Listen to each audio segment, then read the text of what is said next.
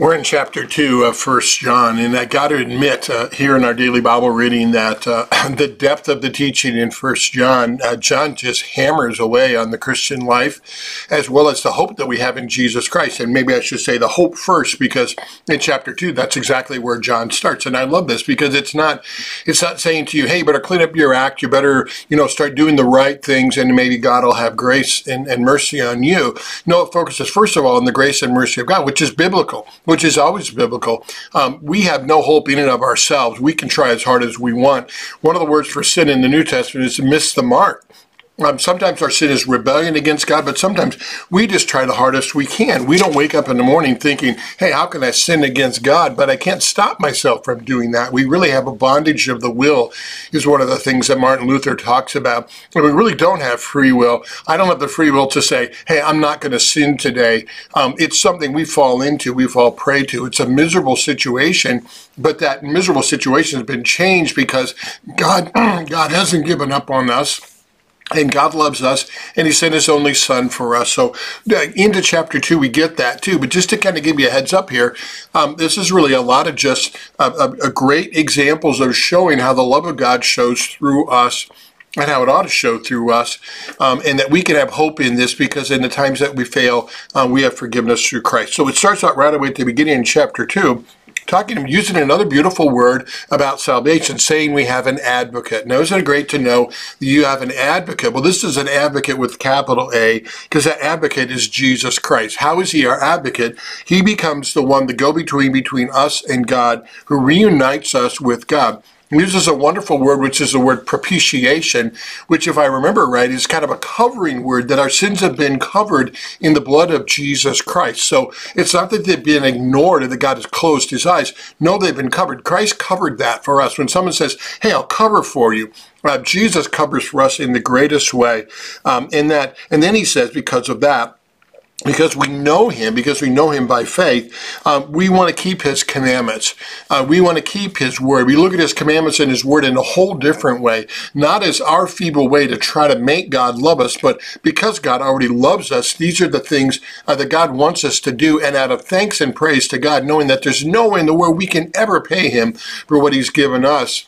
We want to know how he wants us to live. Besides that, knowing that since God loves us this much, well, anything he would command us to do has to be out of love for us, because he knows that is our best. And then he introduces the word that we're going to see quite often throughout John, and that's the word abide. It's in verse 6. And this, when you see this word abide, God abides in us. It's a huge word. It's a powerful word. He remains in us, and we're called to remain in him. This isn't just some kind of surface issue kind of thing, but this is to truly abide with. I go to sleep with God. I wake up with God. I know that God is with me throughout all my life. He's not taking a break during any part of my life, but he remains with me always, always, always, always there. So I know that I'm not alone. And then in verse 7, he says, I'm writing to you a new commandment, but really it's an old commandment. Remember, Jesus, as he washes the disciples' feet, he says to them, here's a new commandment that I give to you, that you love one another. And that really summarizes the commandments. I think we talked about that earlier too. Then you get to see a little bit of the heart of John as he writes to those he's writing to with just a huge heart. He writes to them as those who are little children, some who are little children, some who are fathers, some who are young men, and you could just see the love that he's pouring out for them in giving them guidance, direction on how to live in the world. He warns them in verse 15 that as Jesus said, you're either going to love God or you're going to love the world or money. You can't split them up. If you love one, you hate the other. And he points us in that same direction. Wouldn't we expect that from John, a disciple of Jesus? Then he warns us about the enemy. He calls it the Antichrist. It's pretty simple to figure out that word.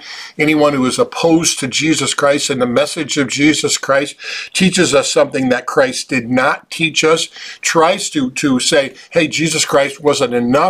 I'm a better Christ or something like that, is anti-Christ. I know we make a lot of that term in the past. We've always focused on that, decide who the anti-Christ is. Notice he uses the plural there. When he talks about it, there are many who are anti to Christ. We need to recognize that.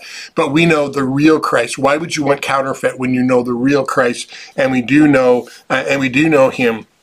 And he reminds us in verse 26, there are many who are out to deceive us.